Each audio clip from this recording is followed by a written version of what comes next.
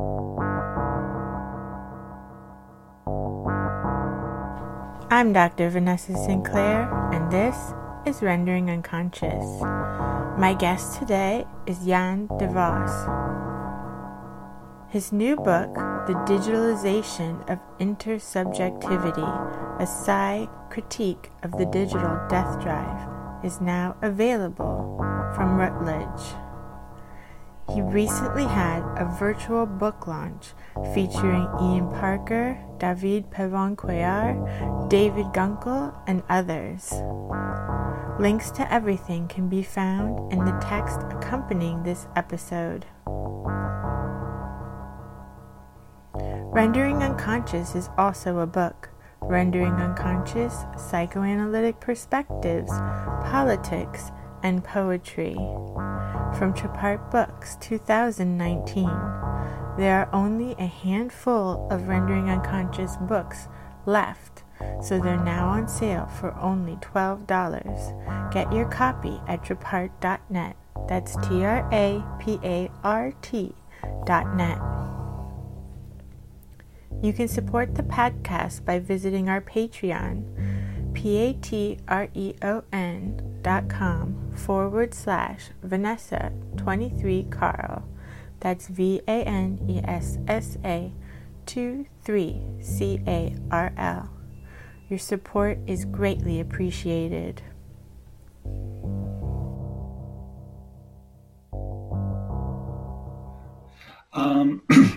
Hi everybody, just to briefly introduce myself.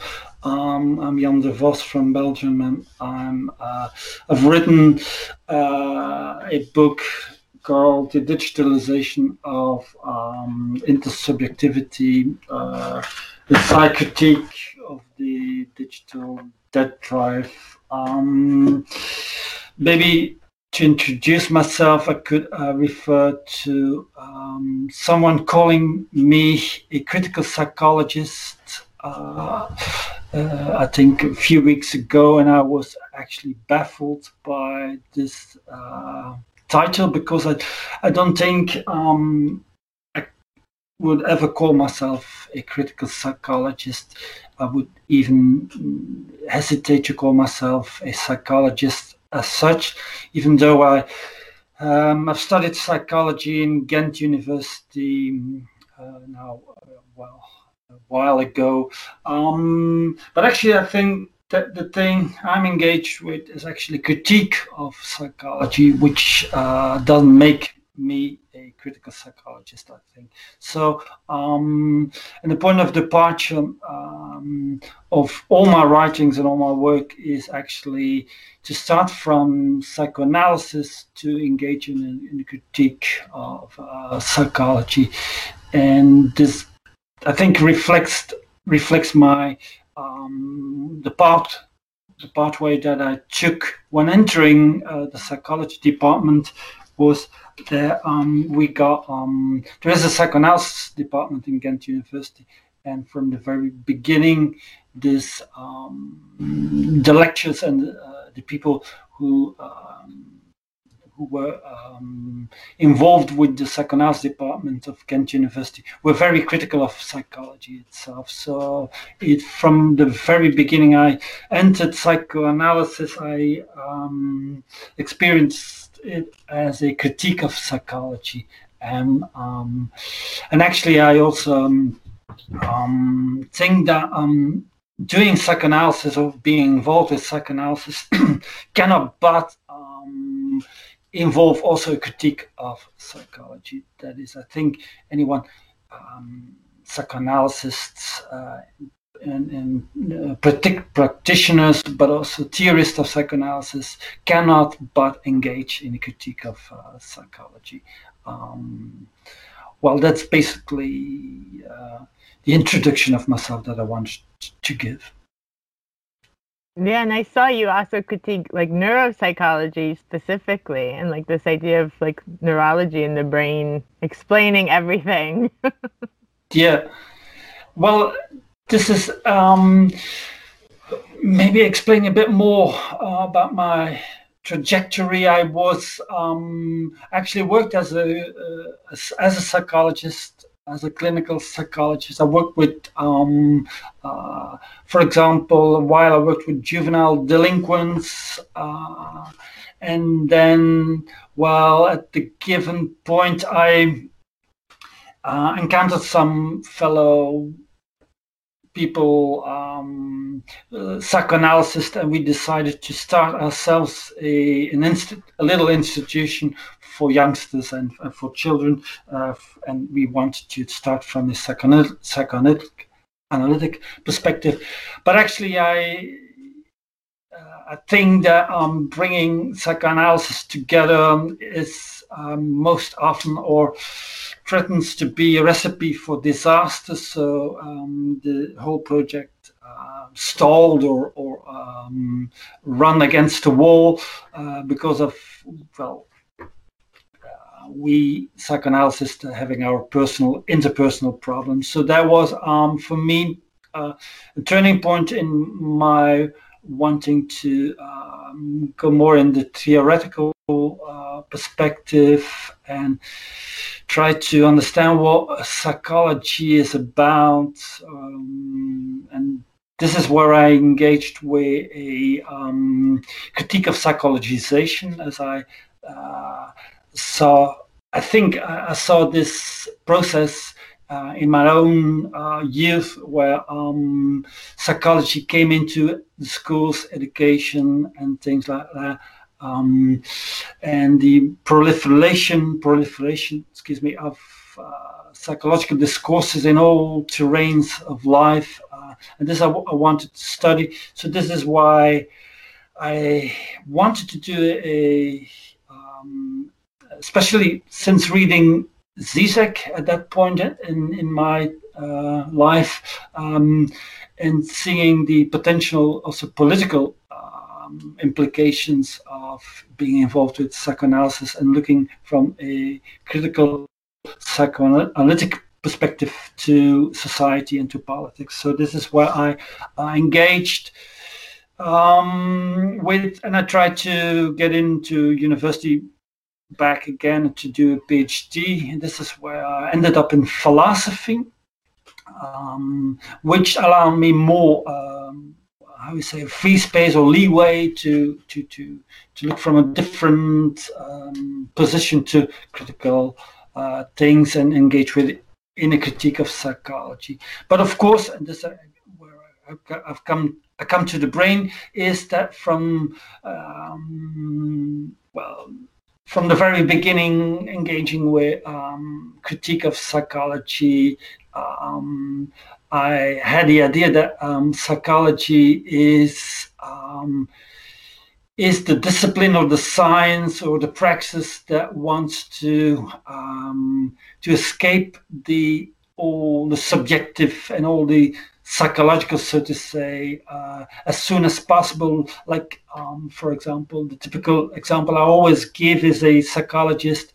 If you would ask a psychologist if ADHD is a psychological disorder, well, I think most rapidly the answer would come from a mainstream psychologist that ADHD is not something psychological, but it has to do with the brain. So this is the awkward thing, that psychology tries to escape the psychological as soon as possible and go to the neurosciences to do that. And this is why actually I first wrote a book on psychologization, 2 books actually, and then the thing that I engaged with was a critique of the neurologization. So yeah, this is things that I was working on a while ago. I'm going to have to get those because I'm very interested in that. And I must say, I mean, I love psychoanalysis and Lacanian psychoanalysis specifically, but even more specifically, I love everyone coming out of Ghent University. And, you know, there's a lot of great psychoanalysis in Paris, of course, the Irish Lacanians are amazing, in London, of course, but the Ghent guys, they've got me. I've read all Paul Verhaeghe's books, I've seen Van Hewlett, and Danny Novas I read a lot, so I don't know what you guys are doing over there, but it's fantastic. How did you get to this book where you're specifically talking about the digital death drive? Well, sometimes I say, starting with psychologization, which I actually, the signifier or the word as such, I had to, when I did my public defense of my PhD, I think I practiced like 1 hour in front of the mirror to get the pronunciation right, psychologization. So I think I got the hook of doing things with ization. So I got in from psychologization to neurologization, and then I thought, well, let's get to a third term with ization in its in the signifier. So I got to digitalization. But of course, this is like the things are I think connected to each other in the sense that I think that the neurological turn within psychology wouldn't have happened if there were not the digital technologies to investigate the brain as such, as an anatomical thing. So there is this genealogy, and also you see there are a lot of things in the history of psychology, but also in the history of digital technologies which intersect, meaning that I encountered in my study of, for example, Alan Turing and Norbert Wiener, a lot of references to psychology, even to psychoanalysis. So this is where things intersect. So for me, this was like a getting into psychologization brought me with neurologization, and working on these themes, I naturally evolved to deal with all things digital and all the impact that it has on subjectivity and on society. Yep. Yeah, and on intersubjectivity, like you said. What do you think about that? Well, of course, it's a term which is not most readily used in psychoanalytic circles, but so I could reappropriate the term and use it in a way that I think that subjectivity as such is something social, is something which I think, especially when one rereads Freud's book, Mass Psychology and Ego Analysis, this is the idea that most rapidly in psychoanalysis came in the idea that there is no such thing as a individual psychology. Individual psychology is social psychology. So, and I think that this getting into different phenomena of digitalization of our life world, so to say, you see that these things intersect on the digital level also. For example, maybe a little example, when I, of course, with the COVID crisis, there are a lot of things going on. Also, psychologization pops up again. Of course, psychologists are trying to get their perspective on the foreground. That the whole COVID crisis and the lockdowns and the isolation things are to be understood in a psychological way and things like that. And this is where there is also this push to the digital. like we are invited to reconnect as soon as possible via Skype, via Zoom to each other. And at a given point, I thought that what psychologists were not allowing us to do is to retreat. So you couldn't really isolate it, even if the message, was for everybody to keep social distance and to isolate. Is that this? I thought isolation is a dangerous thing from a political point of view, because this is where you are not in the jurisdiction or in the you opt out, and you were not allowed. You are not allowed to opt out. You have to be connected, and this is where I think this. At least what I'm engaging now is to try to rethink mass psychology and group effects from what I call the predominance of what I call fake subjectivities, but also fake intersubjectivities of fake socialities and that the digital technologies and all the discourses around them are enforcing us into. Yeah, no, I think, reading Freud, mass psychology, group psychology right now is so important. I found myself, which I've also heard friends doing as well, like watching a lot of things about cults. It's just really, and for a recent, actually the last episode of 2020, I tried to skip 2020 there.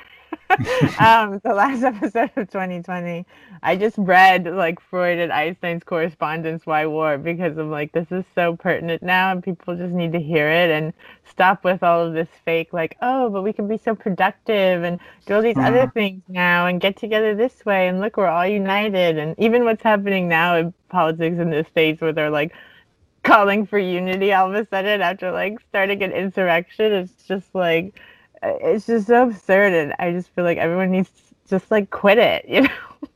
Quit it.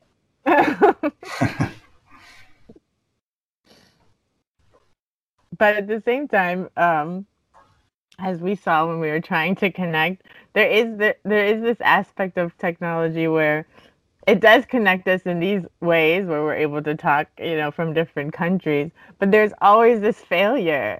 And there's always, like, even with autocorrect, these, like, slips. I find it amazing how you can kind of see the failure and these kinds of slips of the unconscious happening even through the technology. Maybe because it is man-made. I don't know. Yeah. This is, of course, maybe the issue that I try to engage with in my book is also so you could have the idea that technology as such won't be able to erase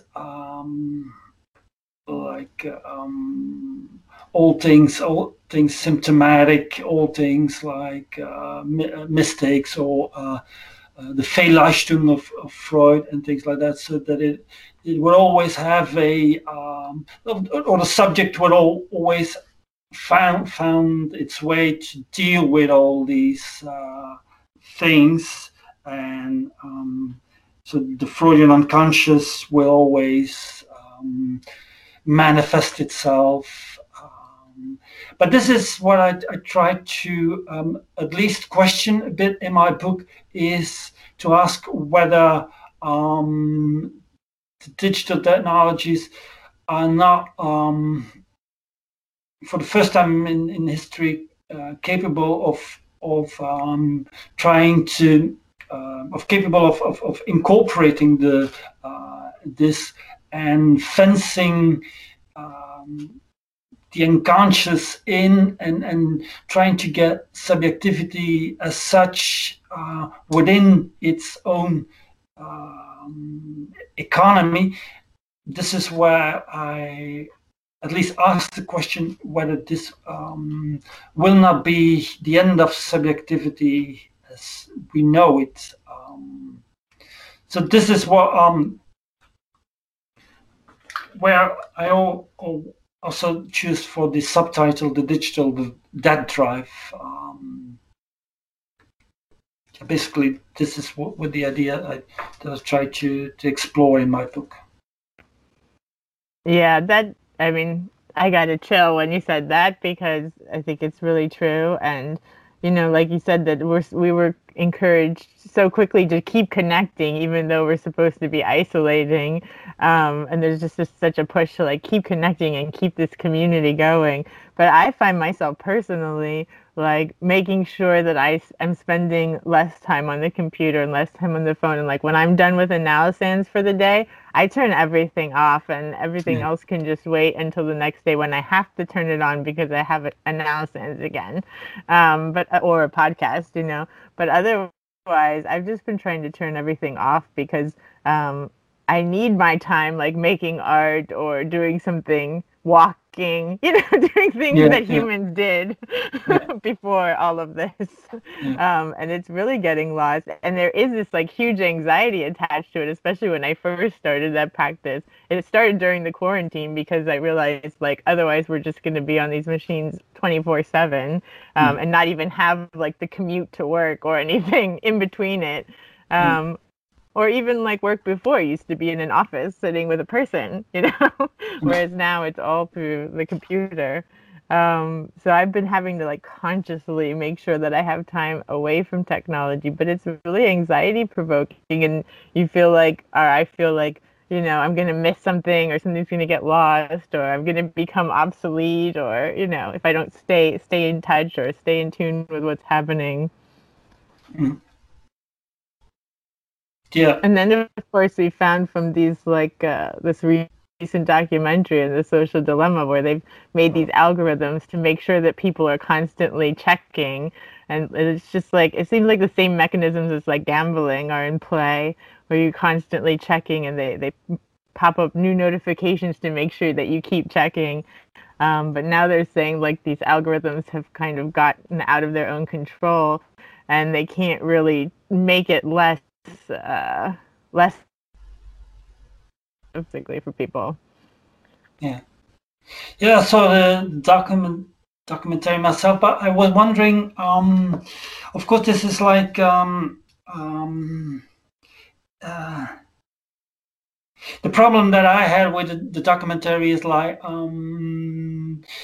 is that all the people involved were like the, how do you call them, the sorceress apprentices who have this knowledge of how people can be seduced and how they can be lured into addictive behavior and stay connected and that they can capture the attention and so the whole idea actually I think underpinning this documentary is that there is it's like evolutionary and cognitive behavioral psychology which they master and which they use to then manipulate the people. But of course from a psychoanalytic perspective this is problematic in the sense that we tend not to agree with the evolutionary and cognitive and behavioral psychology.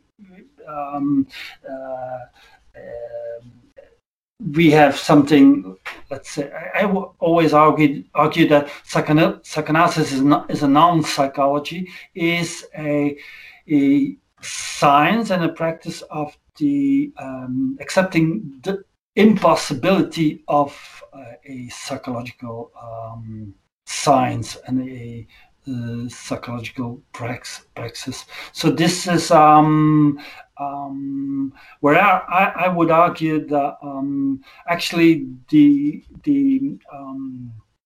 what is realized there is like a fantasy, is the lie of psychology. I argue that is like substantiated in a whole digital environment from where there is no escape. So my argument is not that it is not the case that they have they know the secrets of how the human psyche work and that they use it. No, it's about they realize their fantasy. They set in motion a whole digital environment based on these fantasies, imaginaries of what human psychology would be, and in this virtual environment that we are captured, and well, there are a few questions, and one of the questions is, of course, is there still a way of escaping that, like we turning off our devices? But of course, this is where the novel, for example, The Circle, I think Dave Eggers comes in, which is, well, at times it's a bit of simplistic novel, but in the end, the idea, which I found very true or very worrying, is about the protagonist not able to escape the circle, the old digital thing. So, and this is where one would wonder, like reading. You could, for example, refer to Elon Musk's idea of the Neuralink, and Slavoj Žižek writes also about that, and the idea of the singularity, which would then capture all things subjective within the system, and actually then in my idea that this would be the subjective entropy, the end of subjectivity as such. Yeah, that Neuralink is terrifying. Yeah.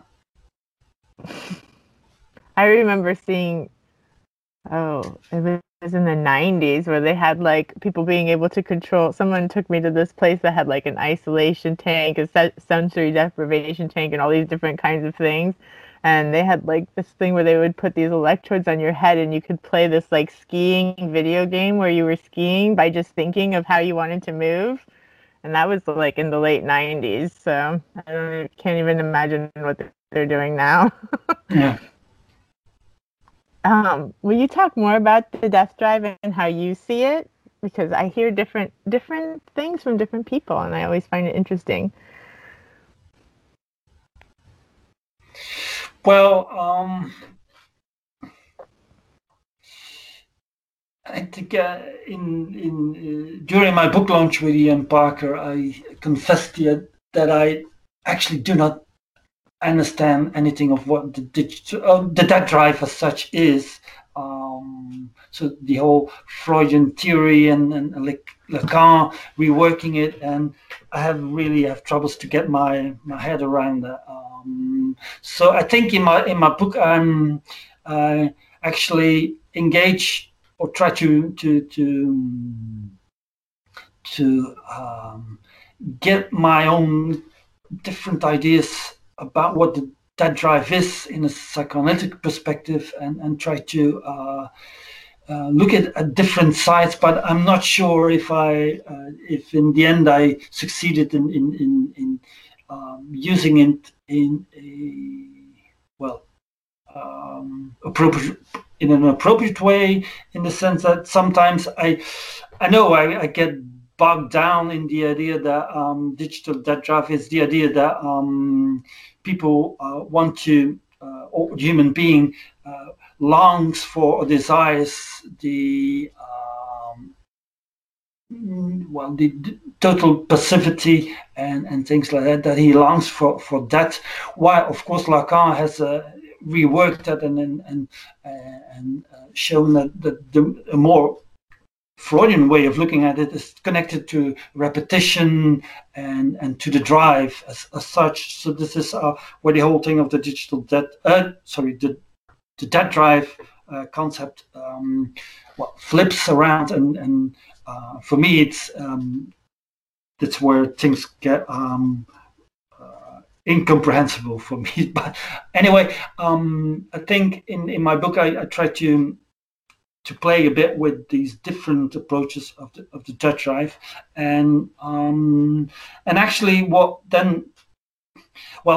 whole thing that I try to make clear in my book is if subjectivity is something that in the end is based on like a zero level of subjectivity, which is referring also to something outside of subjectivity, which, well, in a more, if I'm allowed to psychologize it a bit, in that I am myself because there is always a point outside myself, which, well, this is the basic, some black hole from where all things subjective might be sucked in, but also where they actually also see light. So this is where I asked the question whether it would be, because capitalism and now digital capitalism, I think, moved to turning subjectivities and intersubjectivities into its basic commodity, which is its capitalism is always on the move of trying to incorporate the outside, starting with the colonies, the other world. So now it's basically at the point of sucking in subjectivity itself. And this is where I ask the question, when it is this now the final frontier of incorporating the otherness? So this final frontier where the whole thing will come to, and I call it somewhere in my book, a screeching end. So this is where the productive outside is incorporated within the system, and this is where the system would come to a halt. So this is eventually the wager of the use of the title, The Digital Dead Drive, I think. Mm-hmm. Yeah, that's so interesting and terrifying. Yeah. But I think it's a really good point. And I ask about the death drive because I love that about psychoanalysis, and I love how we can continue to grapple with these ideas, and there isn't any like one way to look at everything. And I feel like as soon as someone comes along and feels like they've really like locked down, like this is how it works, and there's this the way people are, this is hysteria, this is the way the unconscious is, there's always loopholes, there's always a way around it, there's always something that confounds that idea, and it just keeps working. So so I get wary when I meet anyone espousing to be a psychoanalyst who thinks they know exactly how everything is. Yeah. Because there's always something to the contrary. Yeah. Otherwise this wouldn't be happening, and it would all be inert. Yes. And actually, just actually by coincidence, I've got to read some things of Nestor Bronstein. I don't know if you know him. Fantastic. Yeah, and he's. I must say to my. I'm a bit ashamed to say that I didn't know him before, but I got in contact with him, and he's actually working on similar things. So he also connected the starting from the Freudian book, how it's called, Beyond the Pleasure Principle, and actually working on the same theme of the digital environment leading us to repetition. And he also mentioned somewhere that the debt drive. So it was very interesting to see that other people also try to use the same rich Freudian literature in order to grapple the things that we are now dealing with. Mm-hmm. Yeah, absolutely. Yeah, I've seen Nestor Bronson speak in New York a couple of times at different conferences. It's really fantastic. Like one of those people that you hear and you have all those aha moments. Oh yes, oh yes. Mm-hmm. And maybe you could talk about your recent event that you had, this book launch with Ian Parker and David Pavón-Cuéllar and just so many great people. Yeah, well, actually, all of these people were involved in initial phases of the book, in the sense that they read parts of different chapters. So there were already important interlocutors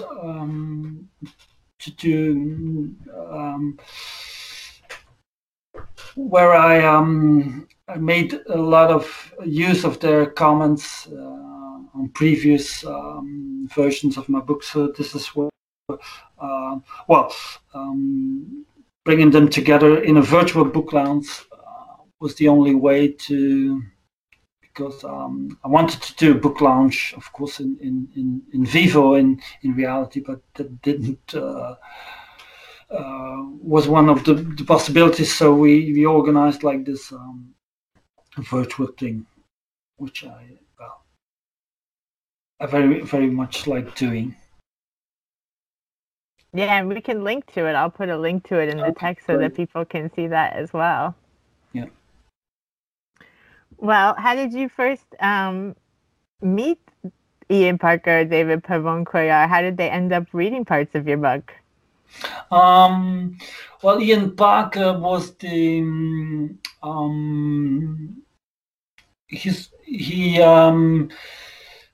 I met him quite some time ago, 15 or 20 years ago, in a conference on I think state regulation of psychoanalysis. So, and I had written something about psychoanalysts like Jacques-Alain Miller and their politics in trying to negotiate with the psychological field and the field of psychotherapy, which is, I think, well, on the one hand, maybe necessary to survive, for psychoanalysis to survive, but otherwise, I think it entails a very great risk, as I would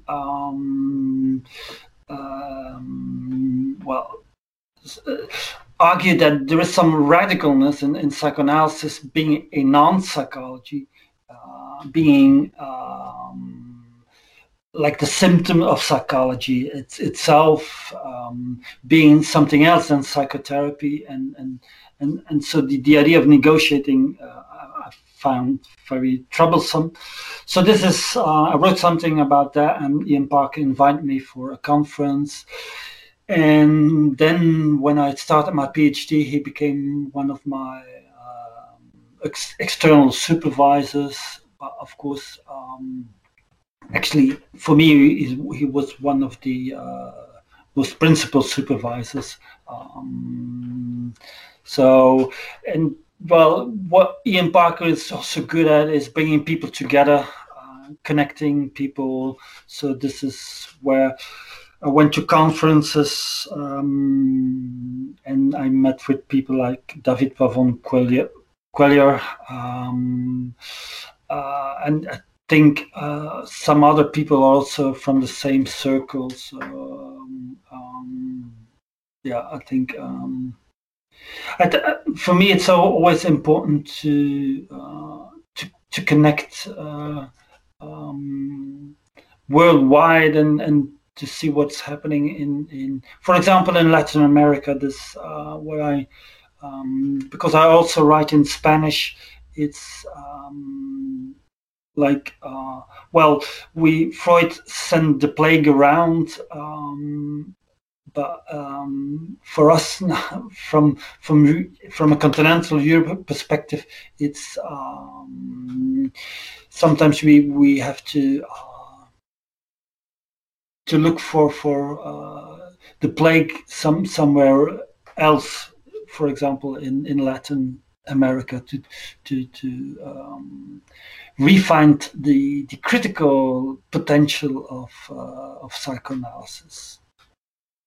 Yeah, no, there's a lot of fantastic psychoanalysis happening in South America. Yeah. And like Patricia Geravici, in this book I edited on psychoanalysis and violence, Patricia Geravici had a piece about psychoanalysis in Argentina and its relation, why she was thinking that it was able to flourish so much in a place that had so much upheaval and revolution and such a dictatorial government, as a way to subvert that, as a way to have a voice and still have subjectivity under such extreme duress and extreme conditions, which I thought was really interesting. And then, of course, Nestor, like you mentioned, and David, and there's Fernanda Magallanes, this really fantastic in Mexico City as well. There's so many.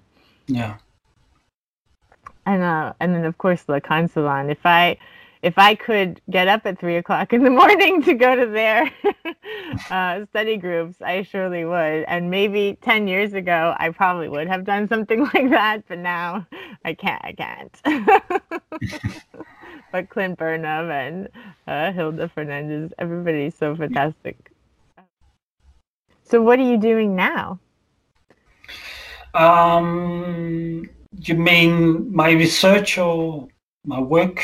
All of it. All of it. So, to begin with, at this point, I'm lecturing critical social psychology in Cardiff University.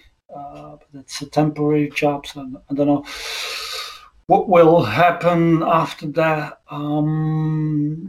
But on the research, or the things I'm reading and writing about is, on the one hand, what I already mentioned. I'm rereading mass psychology, and I'm invited to write about that for the journal, how it's called, Politics and Psychology, or International Politics and Psychology. Don't remember. And the second thing I'm engaging with is actually there is this book of Nestor Brownstein from 1975, I think, Psychology, Ideology, and Science. But now David Pavón Cuéllar has brought some people together around Nestor Brownstein to rewrite the book, and and it will have the title Psychology, Ideology, Science, and the Suppression of the Subject, and it will be published in Spanish, but also in English, and maybe also in French. So I have, I think, 2 chapters that I should write. So this is a very I'm really looking forward to start writing and to get involved with this re-edition of a book that seems to have been very important in Latin America. Yeah, and that's definitely very important now. Yeah. That's a great time to revisit that. Yeah. What are your thoughts about mass psychology as you're reading, and its relation to what's going on today politically and digitally and socially? Well, in general, the idea, of course, is I'm struggling with it in the sense that if you see, for example, Trump saying to his followers that he loves them, that they are very special, and then I saw someone on the street shouting at Trump, "I love you," or "We love you." So it's like we say, "Gefundenes Fressen," but I don't know what is in English. It's a German term. It's like it's ready made to be understood in the Freudian sense of libidinal attachments of members of the group, allowing with the leader allowing to people on a horizontal level to identify. But at the same time, there are a lot of things that might be understood in a different way. Also, the idea that the whole digital technology is not about mass formation in the Freudian sense, but is like more the aggregating of people via algorithms, which is a totally different form of grouping or bringing people together. So this is where the defiance on the one hand is to rethink group formation and mass formation in contemporary times. But then again, I think this is only possible by critical rereading Freud and seeing that that in his writing there is already a lot of nuances involved in how to understand the position of the leader, which I think will hopefully allow to rethink what is happening in digital times and these times where like Slavoj Žižek also said, the obscene leaders enter the scenes, which is might be a different type of leader than the leaders that Freud discussed. Yeah, absolutely, and we're sure seeing a lot of that. Yeah, that's for sure. Yeah, and that also reminds me, when you mentioned before with the algorithms and them thinking they've like mastered, cognitive psychology and manipulating groups and individuals. I really hate it when they constantly say like, we know you better than you know yourself. We know you better than you know yourself. It makes me angry. Yeah. So that is the thing that well, the paradoxical thing is that the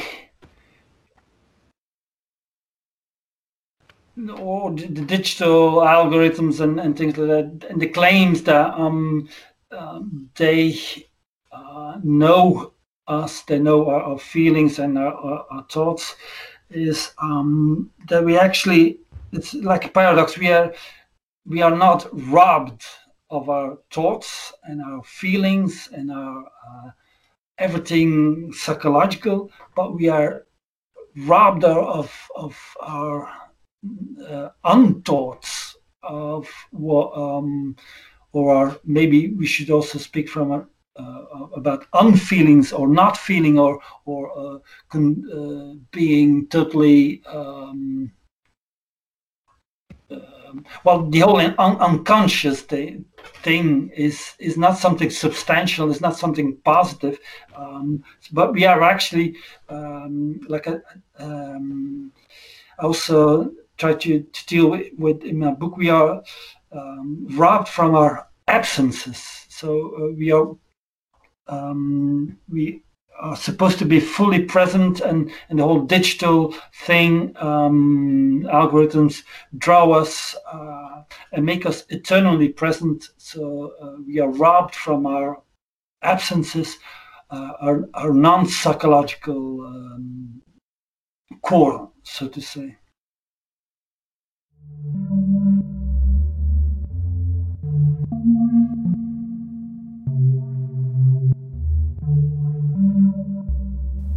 Thank you for listening to Rendering Unconscious. You've just heard a discussion with Dr. Jan de Vos. His new book, The Digitalization of Intersubjectivity, a Psi Critique of the Digital Death Drive, is now available from Routledge. For more, visit his website, janrdevos.weebly.com. That's janrdevos.weebly.com. Rendering Unconscious is also a book. Rendering Unconscious, Psychoanalytic Perspectives, Politics, and Poetry. From Chapart Books, 2019. For more, please visit our publisher's website, trapart.net. That's TRAPART.net. You can support the podcast by visiting our Patreon,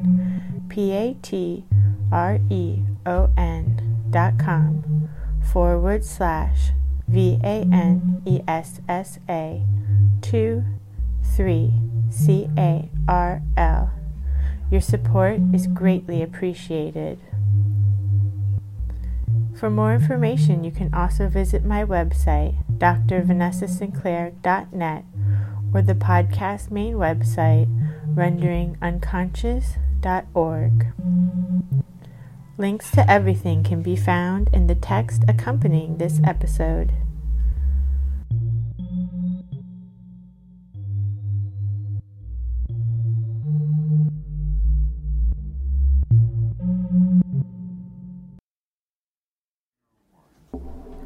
Color and texture. In the darkness, all cats, and wiggling her butt in the entranceways. Crime against nature. Could when we, Such are the terrible of the expressions. I The looked, mythology himself. where was the mother? The sharpness of It is wisdom the bones turns and the upon the screaming sage. have abused. Wisdom, You should be annihilation, now inside must you. also expect You to consider experience the offering dissolution her your of body night instead. into an, The Catholic Church. So which this would be is a high. particularly great Would you die in a for baby these who had ambivalences? a. I This, looked in further some down measure, on explains career, the development friends, of his early causes, pieces of Miss flesh. Teenage America You was stone set down the pencil. glazed One, she that said, conveys a You may sensuous keep state one of certainty, as a keepsake.